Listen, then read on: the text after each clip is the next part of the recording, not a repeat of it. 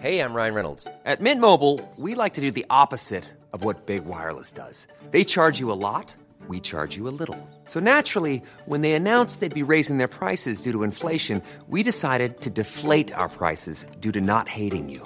That's right. We're cutting the price of Mint Unlimited from $30 a month to just $15 a month. Give it a try at mintmobile.com/switch. $45 up front for 3 months plus taxes and fees. Promo rate for new customers for limited time. Unlimited more than 40 gigabytes per month. Slows full terms at mintmobile.com.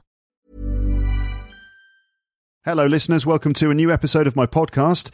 Luke's English Podcast is made possible thanks to kind donations from listeners. And I must say a big thank you to those of you who have donated to the podcast. You make a big difference. It helps the podcast to stay alive. You help me to pay for, various costs that are associated with doing this, website hosting, podcast hosting, and those sorts of things. So thank you. If you'd like to donate, you can just click a donate button on my website.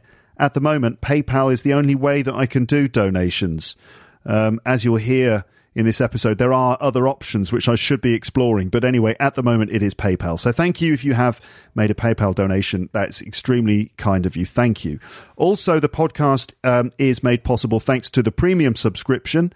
And that's basically a way for you to access extra content that I publish on a regular basis. And in the premium episodes, we focus on vocabulary, grammar, and pronunciation. And I cut out a lot of the work that you would have to do yourself and essentially kind of lay it all on a plate for you.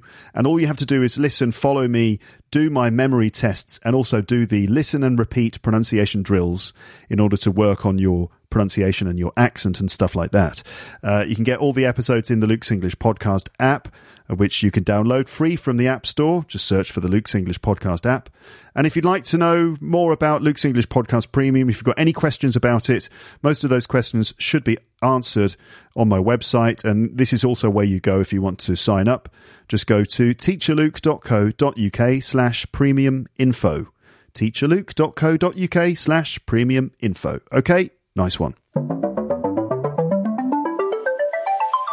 You're listening to Luke's English Podcast. For more information, visit teacherluke.co.uk. So, hello everybody. How are you doing? Thanks for choosing to listen to my podcast today. I hope you enjoy it. In this episode, you're going to hear me in conversation with Tasha Liu from China, the listener of this podcast, who came second in the WispoLep competition. Let me explain quickly what the WispoLep competition is for that one person who doesn't know, okay? If that's you and you don't know what WispoLep is, hello, I'm now going to explain it to you in one single sentence. You're welcome. So here it is, the competition summarized in one single sentence. So, WispoLep stands for Why I Should Be on Luke's English Podcast and is a competition I ran at the end of last year in which the prize was to be interviewed by me in an episode, the winner of the competition being the one who received the most votes from listeners after I played all of the 2-minute recordings sent in by the competitors in episode 692 of this podcast. There you go. Wala Muma from Syria was the overall winner. You may have heard her episode. It was published last month. If you haven't heard it, I highly recommend that you do so. It's episode number 703, and Wala explained in some detail how she improved her English to a good level despite the hardships that she faced in her life. It was an inspiring episode, to say the least.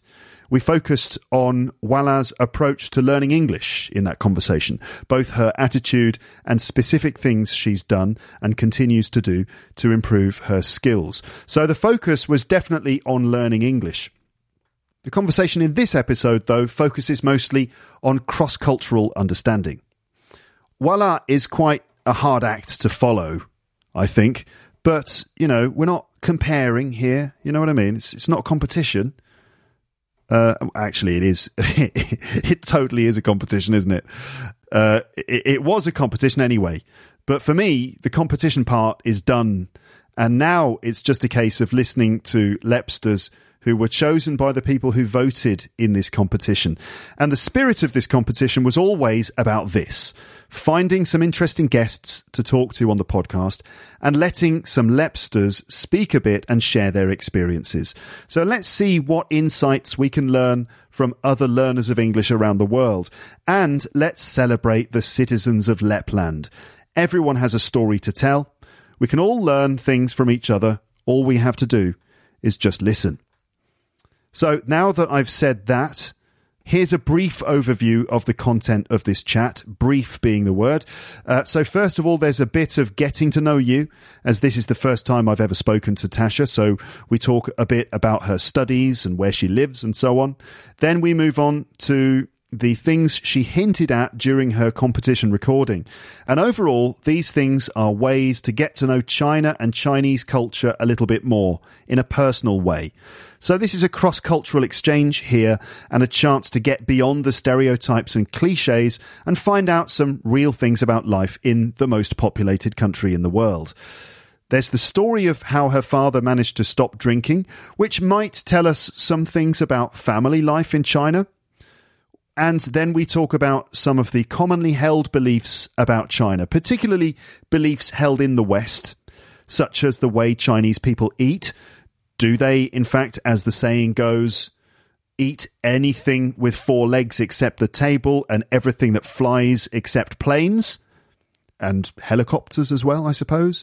Do they eat like that, or are they more discerning in their eating habits than that? Another assumption that people might have is that China is quite undeveloped in certain ways compared to the West, or how it could be ahead of the West in various ways too, like the way technology is used, payment systems, for example, and the idea of the cashless society. And there's more detail about what it's really like living in China today. Just a heads up before we start, and we're going to start any second now, there were some technical difficulties during the recording of this conversation due to a slightly poor internet connection between the two of us. And this meant that sometimes we couldn't hear each other properly, or the connection just failed.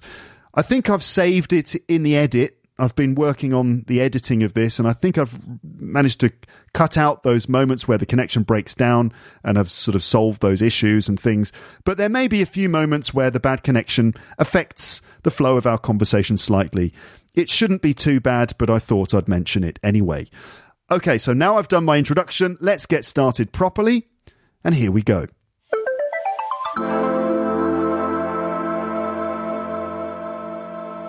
Tasha, hello. Welcome to the podcast. Hi, Luke. Thanks for inviting me here, and thanks for the Lepsters who voted for me. I'm really thrilled to be here. Yeah, congratulations. You came second in the competition. Yeah. Wala is absolutely wonderful, and she's got so many votes. I voted for her too. Yeah, lots of people voted for her. I'm talking to her I'm talking to her later on today, this afternoon, in fact. So are you going to finish talking to all of us, the 6 of us, during one day? I'm not going to do them all today. I couldn't do that. It's too much. That's true. I'm talking to Wala. Yeah, I'm talking to Wala this afternoon, talking to some others later on in the week and stuff like that. But yes, congratulations. You came second. Thanks. And thanks to your hard work and your project. It's all right. It's a pleasure, of course. It's very nice to talk to you. So, let's see. Your competition entry was a little bit cryptic. You mentioned the story of your father, who was an alcoholic, and you said that telling his story about how he stopped drinking would also be a way to tell us about what China is really like, including some sort of common misconceptions maybe. And also you mentioned some superstitious stories of your hometown and more. So this all sounds fascinating. Perhaps we can just start by getting to know you a little bit before we talk about some of those things. So Tasha, where are you? I guess you're in China. Yes, I am. I'm actually in the central part of China. It's called Henan province, one of the most populated areas in China. In this province, the population is probably around 0.1 billion. Sorry, oh God, too large a number. That's incredible. That's a massive amount of people, number of people, in fact. Okay, are you in the sort of countryside or in the city? What's? I'm in the capital city of this province. Okay, it's called what is the Zhengzhou. capital? It's Sorry? called Zhengzhou. Zhengzhou. Yes, yeah, Is that right? Zhengzhou. yeah, very good. Talented in languages. Oh well, I'm not sure about that. Zhengzhou. Is there a tonal thing there? Do I have to get the tone of that right? Because I understand that Chinese is a tonal language. That's true. And the first character is the fourth tone, zheng. And the second character is the first tone, flat tone, zhou. Zheng, zhou. Zhou. Wonderful. Yeah. Okay. That's great. That's great. So we don't really know much about you. Okay, Tasha. So can you just tell us a few things about yourself that you think that maybe we should know? Yeah, sure. I am also teaching English in a university in Zhengzhou, in Henan province. And I've been to the US and spent 1 year there as a Fulbright exchange scholar. I've got a degree, a MA in English literature, but at the moment I'm doing another one in international relations. English literature, was that in China? Yes, it was in China, and virtually I didn't learn much because I was not a good student. Okay. For my generation, people tend to just learn, study, and then get a permanent job. That's like the golden road for most people, and I followed that pattern. But then it was just a little bit ridiculous because when we were so young, we didn't really know what we were interested in. So I chose English literature and English as my major, and now I regretted it. So I'm doing another degree. Why do you regret it? Well, literature is very important, but I don't think I've got so much time to understand all the, human stories, human emotions, the world. There are more practical issues that I do not quite understand. So I think literature is like more of an ultimate goal in my life, not the first goal in my early stage of life. I see. Can I ask what you read as part of your MA in English literature? Oh my God. Can you remember? Yeah, not so much. I remember Kubla Khan, like several poems, like Romanticism, William Wordsworth, Coleridge, poetry and stuff, American poets, Robert Frost, and so on. But I particularly remember one course called John Milton Studies. Oh my God. Paradise Lost? Yes, exactly. You understand how difficult it was. And I also took Latin language for about 1 semester. That's useful. That's maybe depending on how you define useful. I've totally lost it. Yeah, well, it's not exactly it's not something you need, is it, on a daily basis? Latin? No, not especially in China. Think about it. If I am in Harvard or Oxford, perhaps I will need to deliver a speech in Latin, but in China, no one uses Latin at all to communicate, really, except someone like Boris Johnson, who will throw to impress people. Yeah, exactly. He throws Latin phrases into his like speeches. To make himself look a lot more intelligent, which is, a bit ridiculous, really. Whatever he says, I would just return. Carpe diem. Yeah, exactly. Carpe diem. Is that a Milton? No, that's Latin. No. It's just Latin. But for the Milton class, I remember the teacher would just be reading the PPTs on the platform, and then he would fall asleep. There were only about 5 students down there, and then we would watch him sleep, and then he would wake up and continue reading the PPTs because John Milton was just so ancient, Yeah, quite boring, I suppose, then, for you guys. I actually like the theme of Paradise Lost because Satan was, depicted as a kind of hero, rebellious hero, and he's got so many kinds of personalities combining him, not just a fallen angel or a demon. So It's interesting. I've never read it, actually. I'll be honest. I've never read Paradise Lost. Do not read it. It's too much, even for an Englishman like you, Luke. Sometimes I have trouble sleeping, so maybe I can just have it by the side of the bed, and in case I've got a bit of insomnia, I can just open the book and bam, I'll be asleep, right? Perhaps you can listen to your own podcast and fall asleep. Yeah. That's what I do. To be honest, when I'm editing it, sometimes I do start to doze off because I'm there just, it's not that interesting listening to yourself. I know, I understand. I have to listen back to all the stuff I've done just to kind of clean up the recordings and stuff. And sometimes I'm like, oh, God. And I actually lie down and have a little nap and then carry on. Keep calm.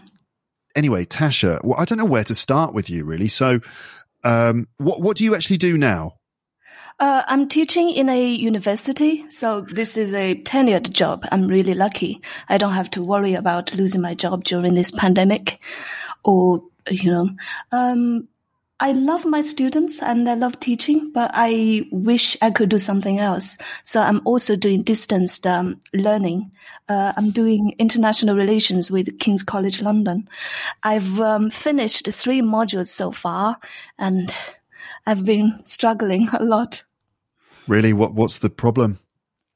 I've written 3 essays, but none of them have passed 60. So I've got 57, 54, and 58. I know that's privacy, but it's all right. It just shows I'm struggling. Each time there just seems to be different problems or issues. Like for the first one, I deviated. For the second one, the feedback was, it looks like you are arguing for this point. The second one is security dilemma unescapable? And I said, yes, it is escapable. It cannot explain everything. There are other patterns. And then the feedback is, it looks like what you have said just proves that it is unescapable or inescapable. Sorry? Inescapable. Okay, thank you.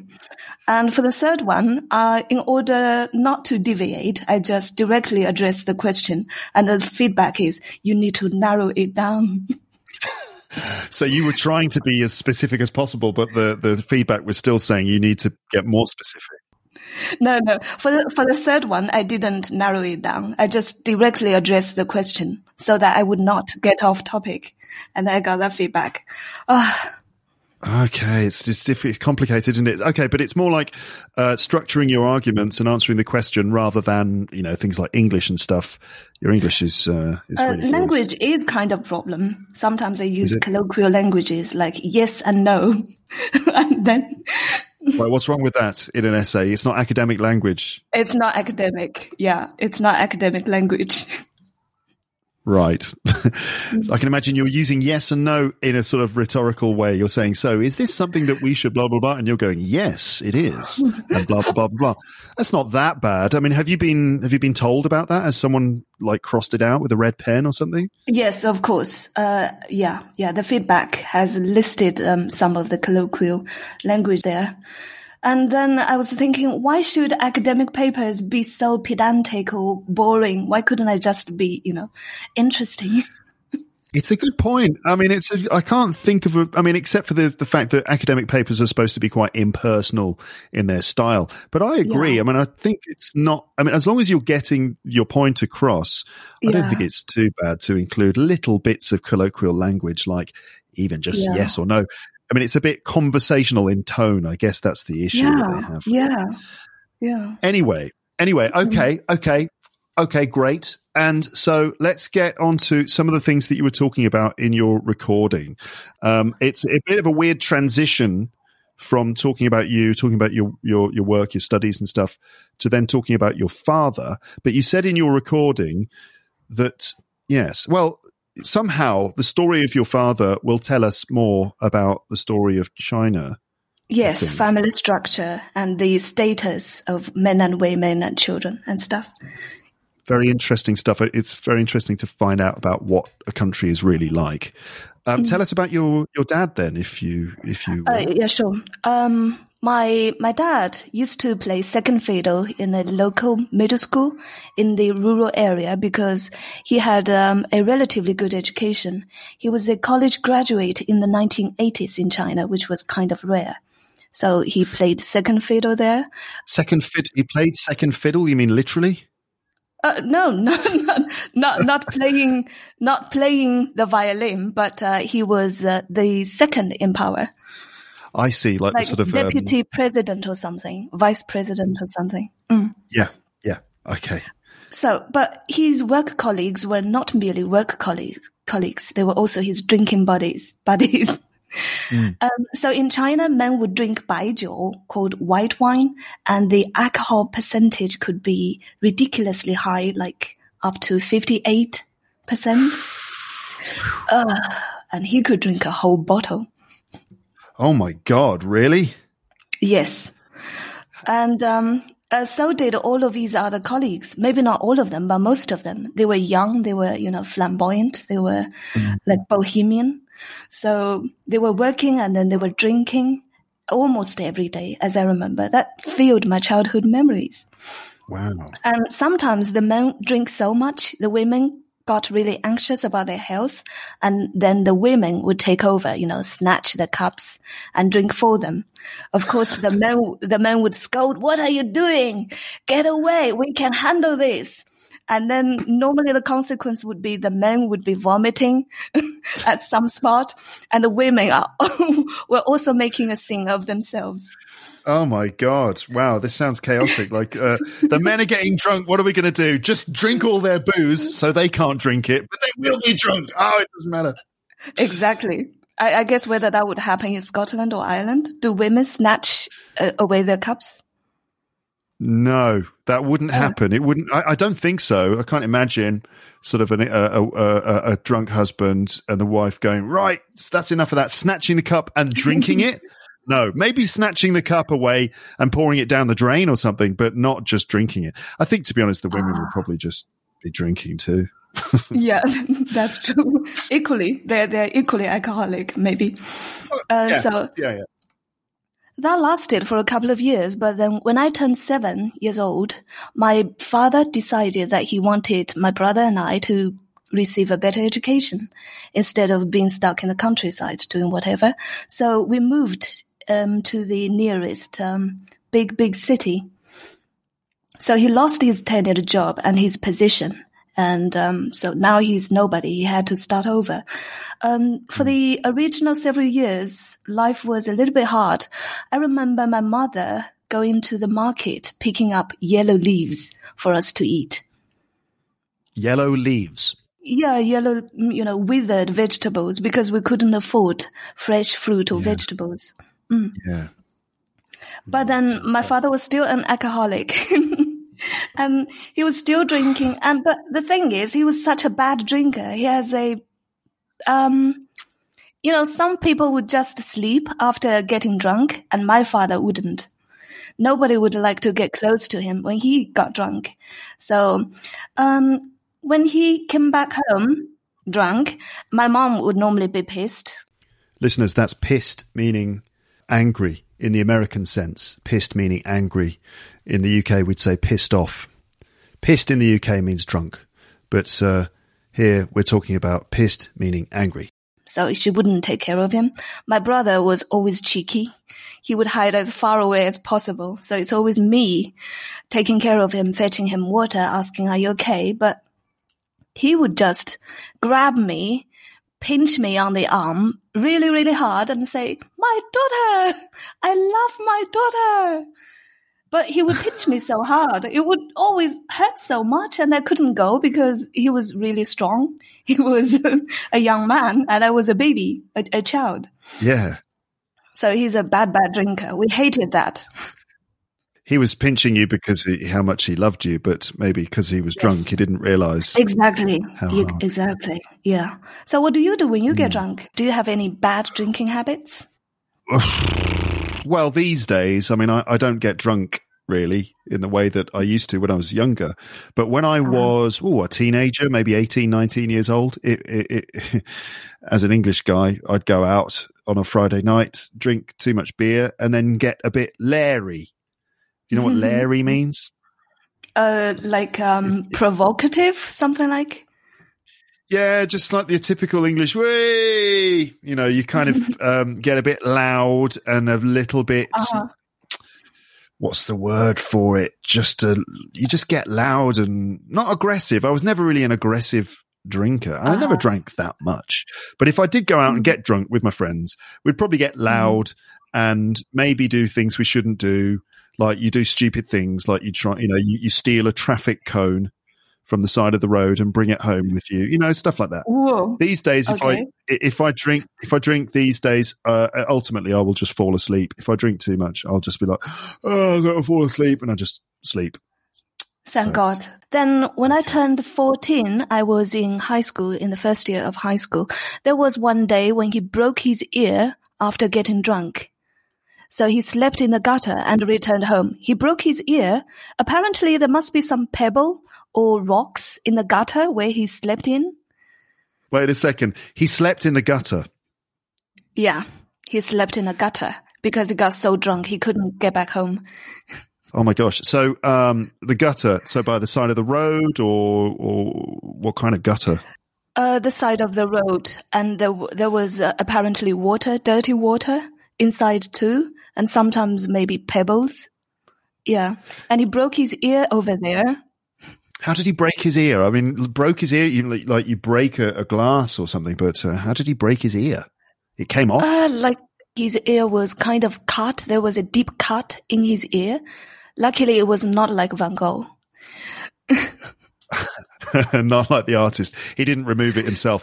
But no, so he had an accident. Maybe one of the stones cut the ear and it was like really badly cut. Oh, gosh. Yeah, and so he returned home. We were so angry and worried about him. We asked him to stop drinking. Of course, we've said that many times.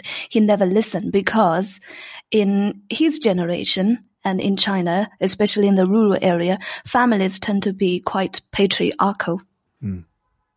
Okay. So when I turned 14, the next day he recovered from getting drunk and sleeping in the gutter. There was some guest and he asked my mother to go out to buy alcohol again.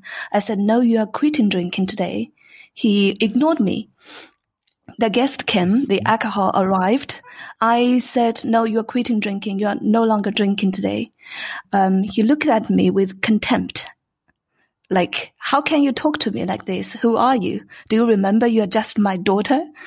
And then I kind of made a vow to God, universe or whatever. I said, if you keep drinking, I'm just going to stay single and never get married for all my life. Yeah. Okay. And then he got really angry. He went to the table, poured the wine, raised the glass, and I was heartbroken thinking that my father didn't care about my well-being.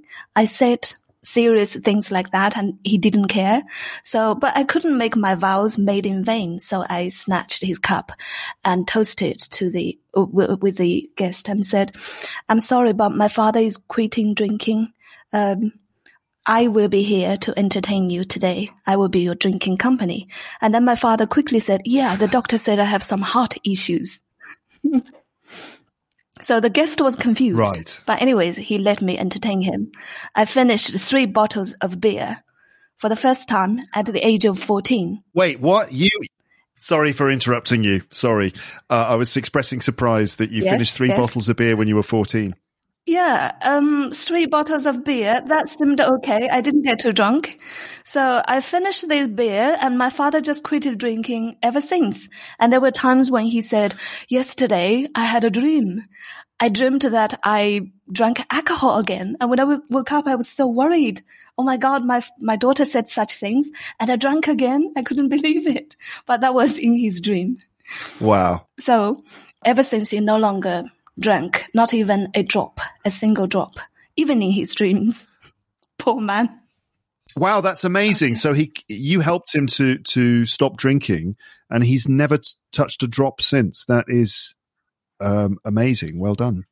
That is true, but I wouldn't say well done to myself. I think it was quite a naive thing and disrespectful thing to do because he was an adult. I shouldn't have, although we were all worried about his health, he was an adult. I shouldn't have, forced him or blackmailed him with love to let him quit drinking. It worked though, didn't it? It did. But it reminded me of the religions in China. I made a vow to God universe. It's like a vow to all of the gods. That's why my father wanted to obey this unwritten rule. But in China, some people converted to Catholicism, some to Buddhism, some to Islam. But in general, for the rest of us, we have pragmatic religions. Yes, I see. So what does your father's story tell us about China then? So this vow, the vow I made to the universe God, or the God's universe, meant that we were quite pragmatic. It means we don't worship the gods because we worship gods, but because we want to get something. For example, in China, if you want to get rich, you worship the fortune god. If you want to recover from illnesses, or if you want to pray for the health of your families, you worship the medicine god.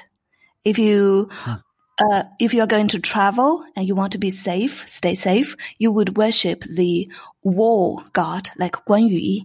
And if you want a child, you worship a certain Buddha called Songzi Guanyin, who would bring children to you. Wow. So in general, it's quite pragmatic, utilitarian. Yes, it's really interesting. Interesting form of religion that you have. Or is that a religion? I mean, is there a name for, is there a Chinese sort of religion that, maybe I'm revealing my lack of education here. Obviously there's Buddhism. We have a fairly large number of Catholics or Christians or Muslims and Buddhists. But for the rest of Chinese, we are a combination of Buddhism, Taoism, and Confucianism and ancestor worshipping. I see. Okay. You mentioned in your recording some other things, right? You talked about things like, do you live in a cash-free country? Do you eat anything with four legs except the table, and anything flying except airplanes, and other things? What do you? I guess these are often things that are said about China. What are examples of things that people believe or say about China, and do you think they're true? Actually, no, about the food, it's not so true. In France, people would eat gras foie, like goose liver. Foie gras, actually. Oh, okay. Thank you for correcting me. My French is just so rusty. Okay, foie gras. Yes, which is the liver of a duck or a goose, which is kind of exploded with fat. I mean, it's horrible. I don't eat it, but it's quite delicious. It is actually. Right. It is delicious. But I as a bird lover, I find it hard to enjoy the liver of a duck that's been force fed so much until its liver explodes with fat, and it's delicious to eat, but my conscience, I mean, I'm not a vegetarian, but I don't know, something about foie gras just kind of bothers me. But It is good. I see you're a bird lover. Then are you also an insect lover? Do you eat snails in France? Every now and then, but it's not like a regular thing. It's very rare, really. I've had snails a few times. My friend Sebastian Marks has a funny joke about snails. He asks the audience at his comedy shows. He says to them, "Do you eat snails?" And they go, "Yeah." And he says, "Do you like snails?" And they go, "Yes." And he goes, "No, you don't. You just like butter and garlic." Might be true. Basically, snails are cooked in lots and lots of butter and lots of garlic. And sometimes you're just eating butter and garlic. It's just butter and garlic with a bit of snail. But good snails are great, and they've got a delicious taste, and they're really good. I like snails. Good snails are really delicious. There's also frogs' legs, famously. Yeah. So, and I also remember when I was in the States, there was an Ethiopian restaurant in Washington, D.C., and they offered all kinds of weird insects and animals. I didn't try because although I'm Chinese, I'm not like what people are imagining we would eat everything. But I have to confess, I do eat chicken paws or chicken feet. Chicken feet. Yes. But what's the appeal of chicken feet? There's no meat on them at all. There's no meat, so it's that kind of rough or tough texture that matters. Yeah, and mainly in Chinese diet we have a lot of seasoning, so the flavor can be really good if it's well done. Yeah, I can imagine. But in general, Chinese people don't eat wild game as people imagine. At least educated or civilized people are quite picky with their foods. So what I'm saying is that French people have, diet like goose liver or snails. Ethiopia has ants and other insects for their diet. But Chinese people in general, each one differs from another person. But in general, we are kind of picky with our food, I would say. Okay. Interesting. What are some of the other things that people often will think or say about China, which may not be true? Well, I wouldn't say may not be true. Now I'm going to make some suggestions to you, Luke. You see, about 1 year ago, I began listening to your podcast. And then after 2 months, I was thinking, Luke is really good. And he's produced so many podcasts. I should really pay for that. Intelligence Property, and he's really good, hardworking. So I opened your site, PayPal. Well, my PayPal had expired years ago. Then, okay, I'll buy Luke's English Premium credit card. All right, I have a credit card, but I couldn't find my credit card. And then I was thinking, well, China has such a large population, and Luke is kind of famous in China. I got to know you from a Chinese Quora. You know Quora? I do. Quora is an app where people ask and answer questions. And in China, we have an equivalent called Zhihu. So I got to know you on Zhihu. I was checking how to improve your English or how to blah, blah, maintain your level. And someone recommended Luke's English podcast. That's how I downloaded you. And then I was thinking, Luke must has a large audience, a large Chinese audience. I do, yeah. Who are quite used to WeChat and Alipay. So if you have a QR code on your front page, it would be very easy for us to offer you a cup of tea on a monthly or regular basis. Okay, all right. I'm investigating this. I know that I know that, for example, ways to donate and ways to pay for Luke's English Podcast Premium are a little bit tricky for some people. It's difficult to do that internationally. But, I've got to talk to Libsyn. That's the company that's responsible for managing payments and stuff for the premium content. I need to talk to them about introducing other methods of payment beyond just PayPal and credit cards like WeChat and Alipay. Yes, definitely. It has been about 4 or 5 years since I stopped taking my wallet with me all the time. So when I go out, it's just keys and mobile phone. And nowadays we tend to use intelligent locks. So no keys anymore, just mobile phone. Just one mobile phone and you're good everywhere. What if you run out of battery? You charge it. You can easily charge it anywhere because China has a large population, so there are many shops.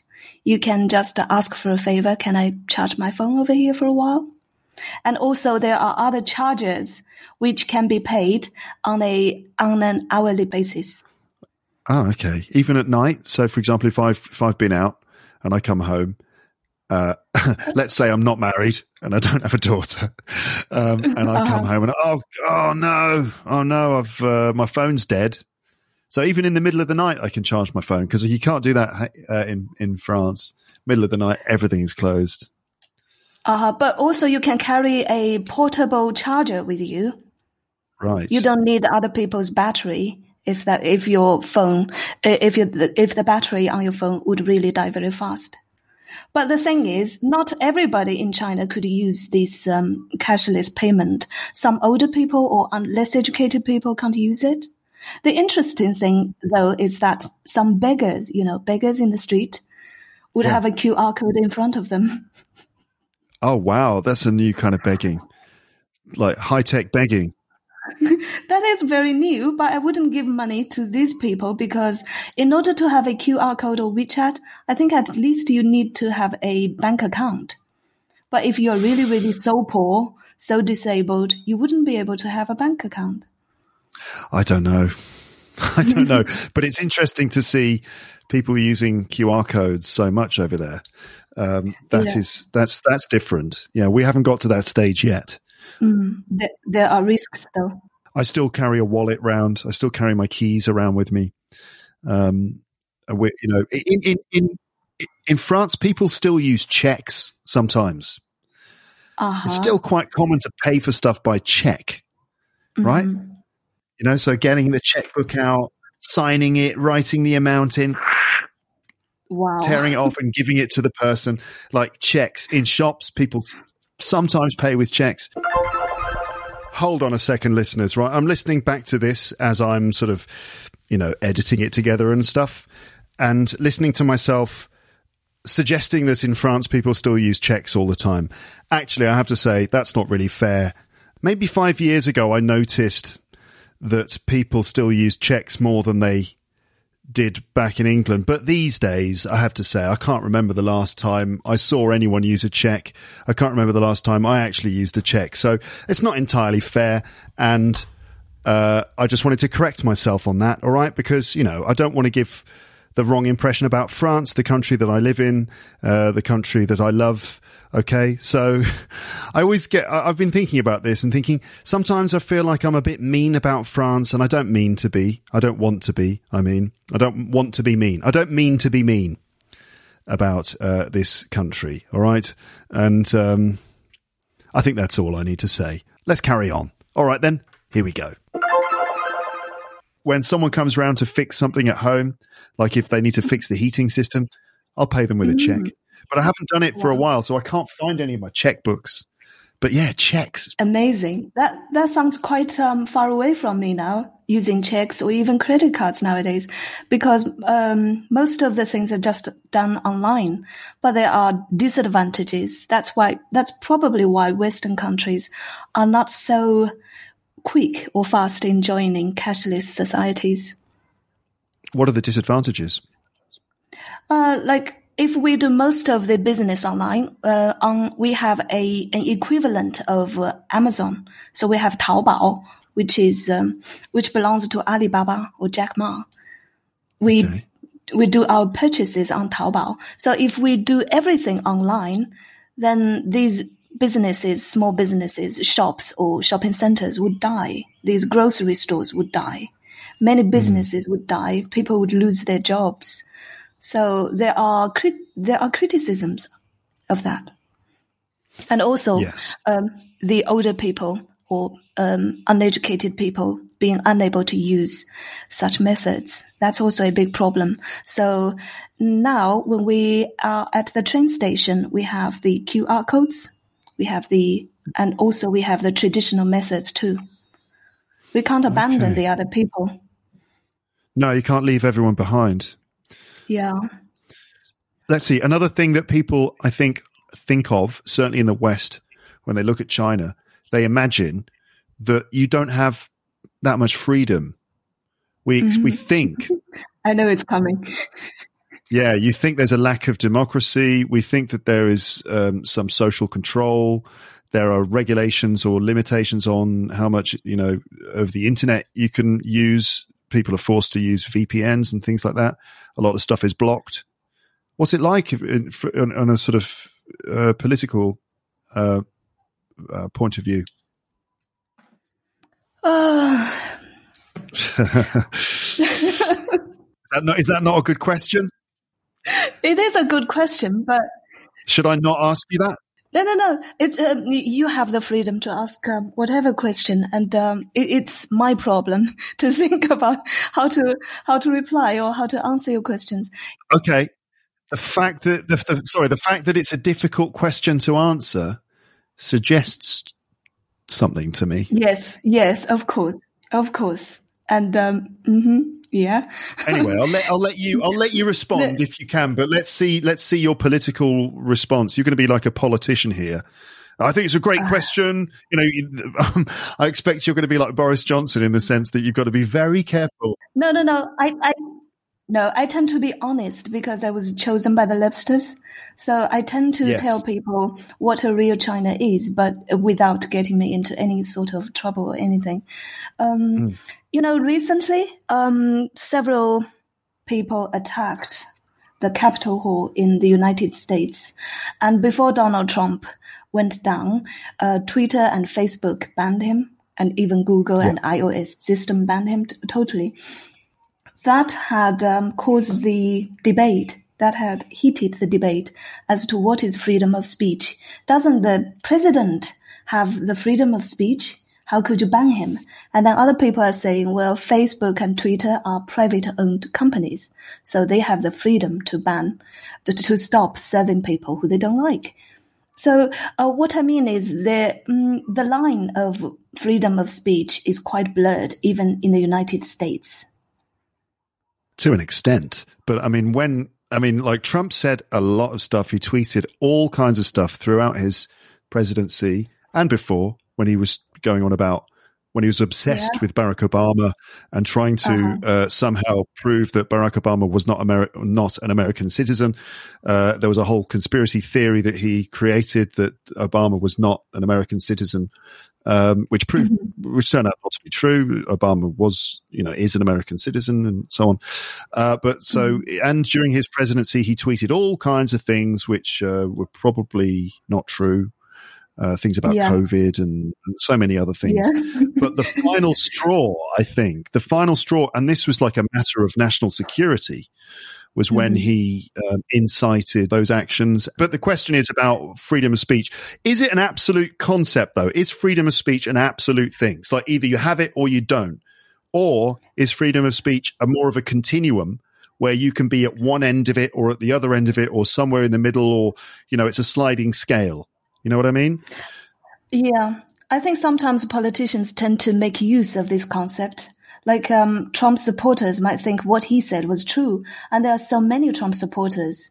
What we think are true are not considered as true by them, and what they think are true are not considered as truth by us.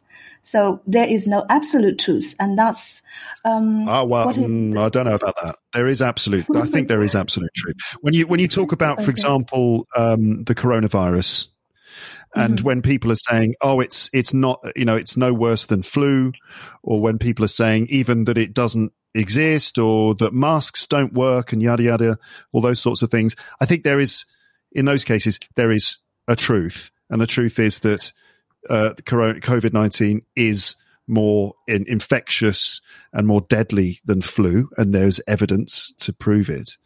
So I think actually we've got to be careful when we're using all this relativism and saying that one truth is just the same level as another person's truth, and there's no such thing as truth. I think it's an extremely dangerous road to travel down.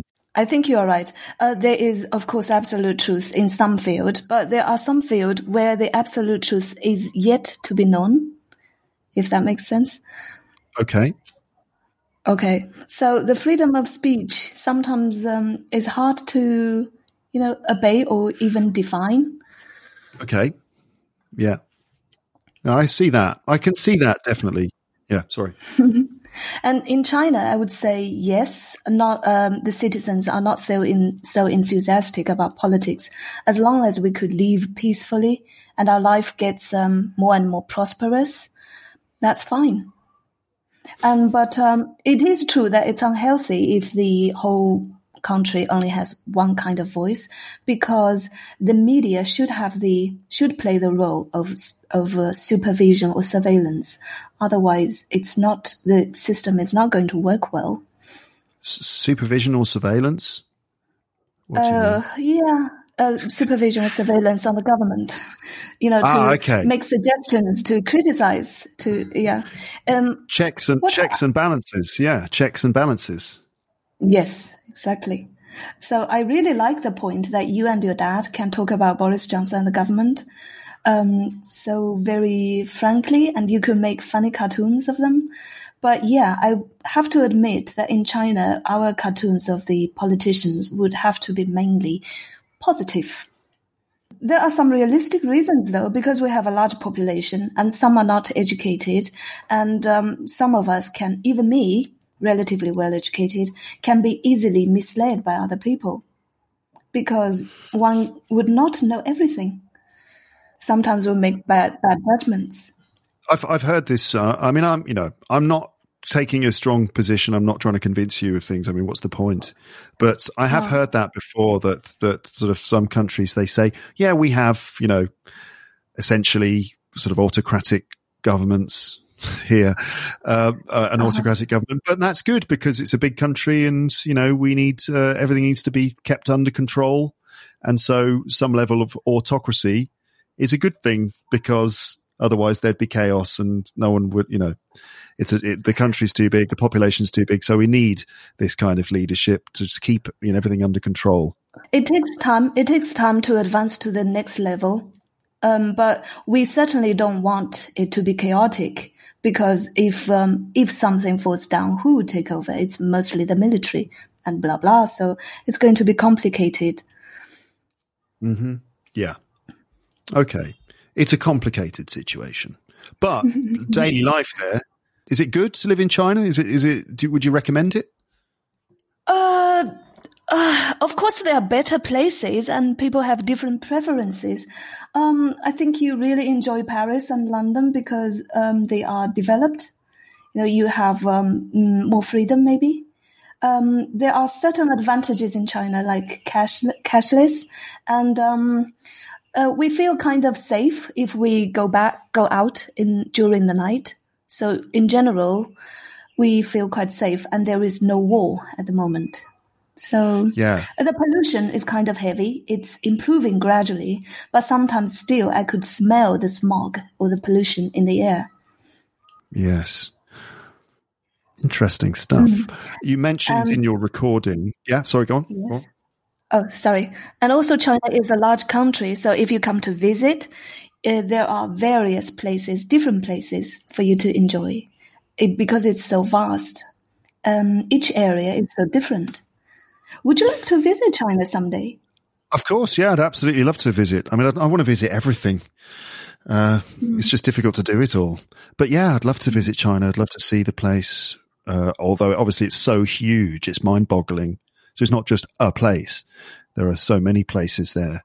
But yeah, of course, I'd love to visit China. Definitely. I want to visit China, I want to visit Russia, I want to visit Brazil and all these other places. Definitely. Just, life's a little short to be able to do that. Maybe one day I'll do the grand tour of the world, the Luke's English Podcast grand tour. We'll see. You mentioned in your recording some fascinating, superstitious stories of your hometown. Do you have things like ghost stories and stuff? Kind of superstitious ghost stories, but I was too young. Probably what I remembered wouldn't be true. But I remember when I was about 6 years old, there was somebody who connects the two worlds. What is it called? Someone who connects the two worlds. You mean a psychic? Maybe a psychic. Someone who's like, I'm getting the name Steve. Is anyone picking up the name Steve? And then and someone in the audience goes, yeah, my dad was called Steve. And the psychic goes, yeah, Steve's with me now. Is that what you mean? In England, that's a psychic or a psychic, basically. Is that what you? Yeah, there was no. In my hometown, in the countryside. So there was that psychic. I remember 1 year when one of my grandparents' brother died, and then in China, when people died before they were buried, they would have to remove the piece of white cloth on the face, so that he would know who are relatives and the relatives and families could be protected. But they forgot to remove that white cloth. So he was buried with that cloth on the face, which means he couldn't distinguish family members, friends, and other people. That's why people would say bad luck would fall upon us.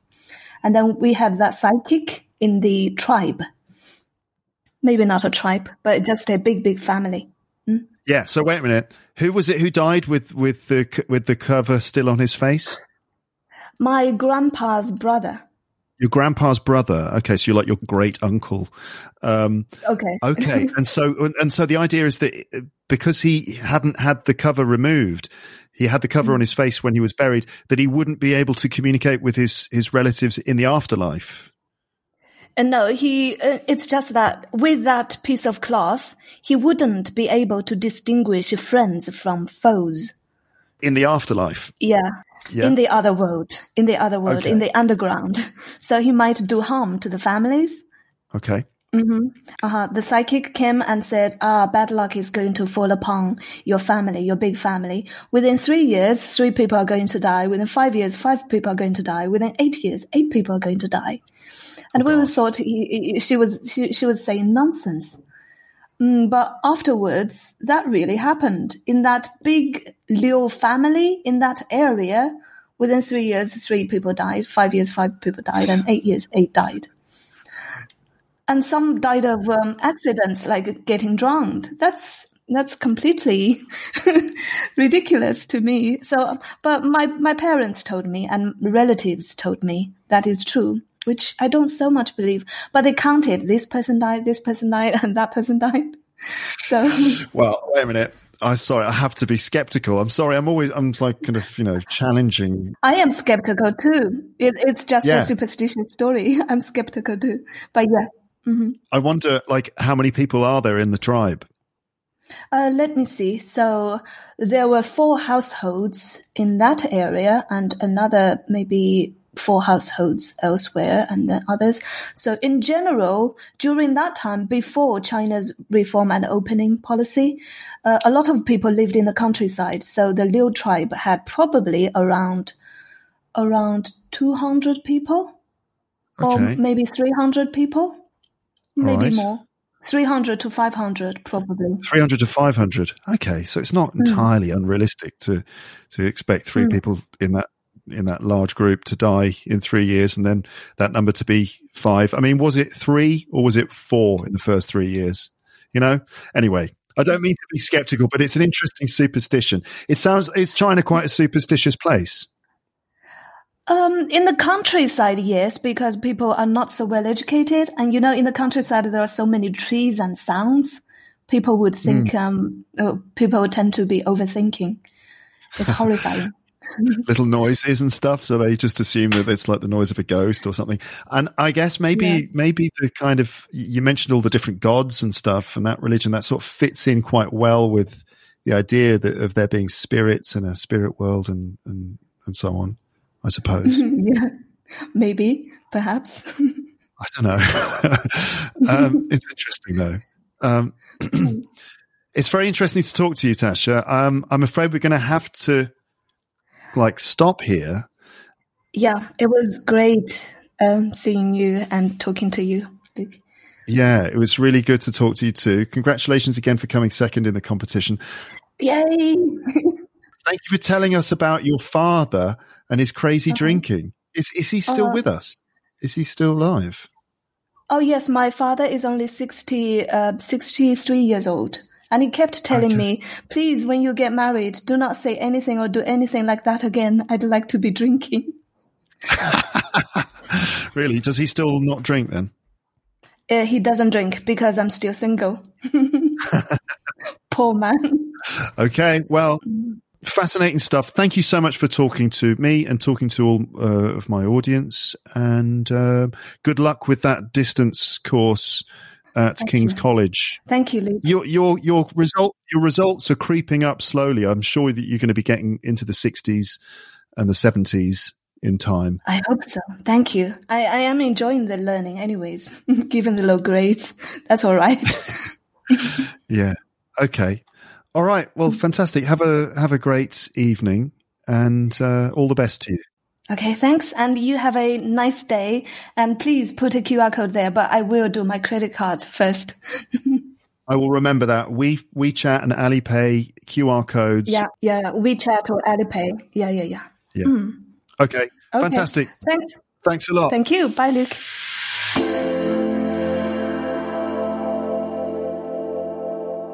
So that was Tasha Liu from China. It was really interesting to talk to her, and I got that amazing feeling that you get when you actually talk to someone who lives in a completely different part of the world and in a different culture, but you just connect as human beings.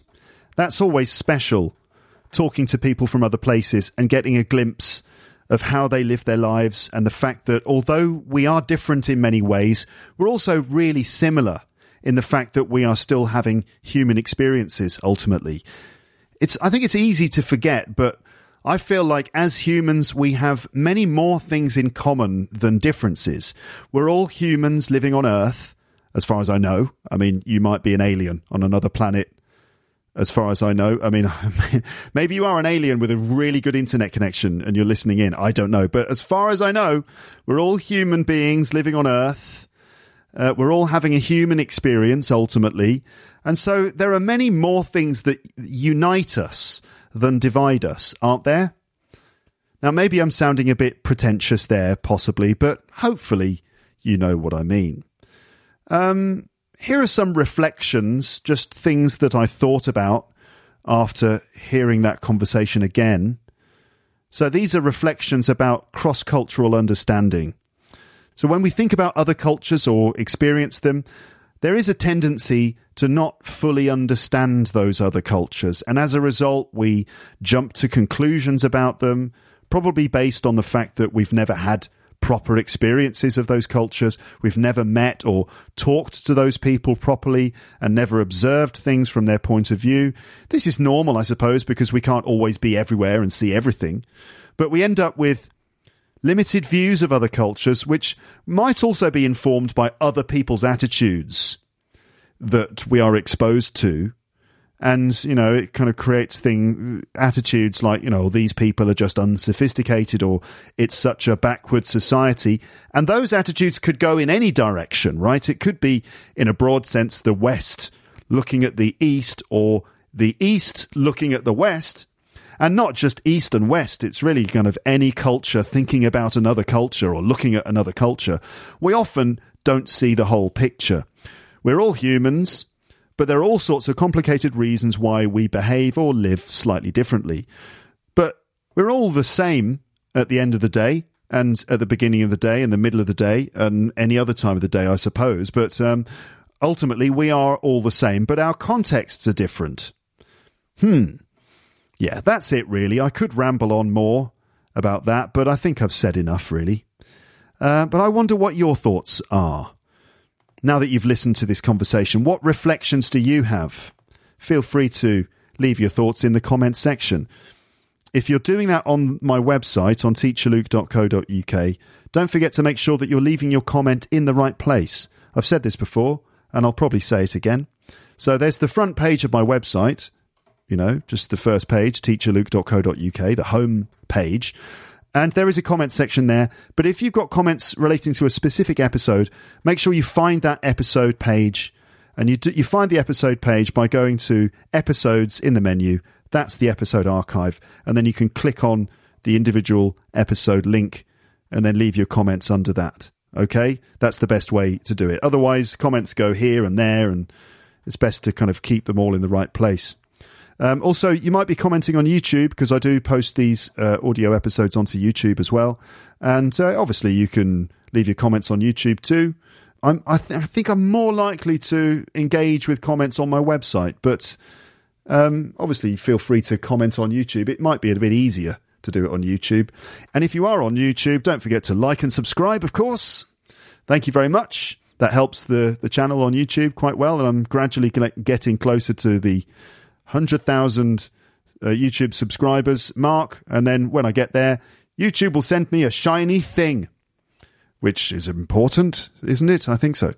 I'm not sure why, but it's some kind of signifier of some kind of an achievement. Anyway, I found it really interesting to talk to Tasha in this episode, and I just want to thank her again for telling us her stories and for being willing to share her comments about her country. Also, congratulations to her again. Second place is certainly nothing to be sniffed at. Right then, more competition runners-up will appear on the podcast in due course. Next up in the Wisbolep series will be William from France. That will probably arrive in a couple of episodes' time, a few episodes after this, I suppose. I had a really nice conversation with William, which I think was just as insightful as the other Wisbolep conversations we've had so far. If you've enjoyed this conversation with Tasha and the one with Voila, then I think you'll like hearing William's story as well. So that's coming up on the podcast soon. I'm working on new content all the time, including new premium episodes, which will arrive in the Luke's English Podcast app and on the website before too long. Remember, if you'd like to find out about Luke's English Podcast Premium, if you've got questions about it, including for subscribers, if you've got questions about anything relating to Luke's English Podcast Premium, I try to answer those questions on the website. And the page that you need to go to is teacherluke.co.uk/premium info. Okay. And you can find out how to sign up and exactly how reasonable the prices are. You can just go there and find out all those details. And the Luke's English Podcast app as well is a great way to get the full episode archive on your phone, so you can listen to all of the content there. If you want to, you can choose to reverse the order of the episodes. So you start with episode 1 and listen from the beginning. Or you can, listen to them in any order you want, basically. And you can star episodes as your favourites and then put them in a favourites list. So you could go through the archive starring certain episodes and then use your favourites list to, kind of filter out some of the episodes or, the ones you want to listen to. And all the premium content is there. And there's loads of other stuff too. All the phrasal verb episodes. 150 phrasal verb episodes. Short ones. You see, I can be concise. I can do short stuff. I've done 150 phrasal verb episodes that are all just a few minutes long. Now, the last 10 of those phrasal verb episodes are locked into the premium subscription, but the rest of them, 140 other ones, are all free. So it's a good way to learn phrasal verbs.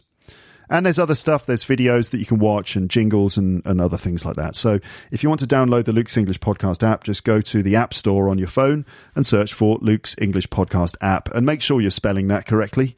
Okay, Luke's, that's Luke''S. And by the way, that's not my name. My name is not Luke's Thompson. It's Luke's English Podcast because this is my podcast, right? It's a possessive, right? Luke's English Podcast. And podcast is PODCAST, of course, not podcat, not postcard. Luke's English Podcast app in the App Store. Okay, that's how you get the full archive. Because, iTunes or the Apple Podcasts app, you don't get the full archive of episodes there. All right, then. Well, this has been nice. Nice to talk to you again. And I'll speak to you again soon. Okay, but for now, it's just time to say goodbye. Bye, bye, bye, bye, bye, bye. Thanks for listening to Luke's English Podcast. For more information, visit teacherluke.co.uk.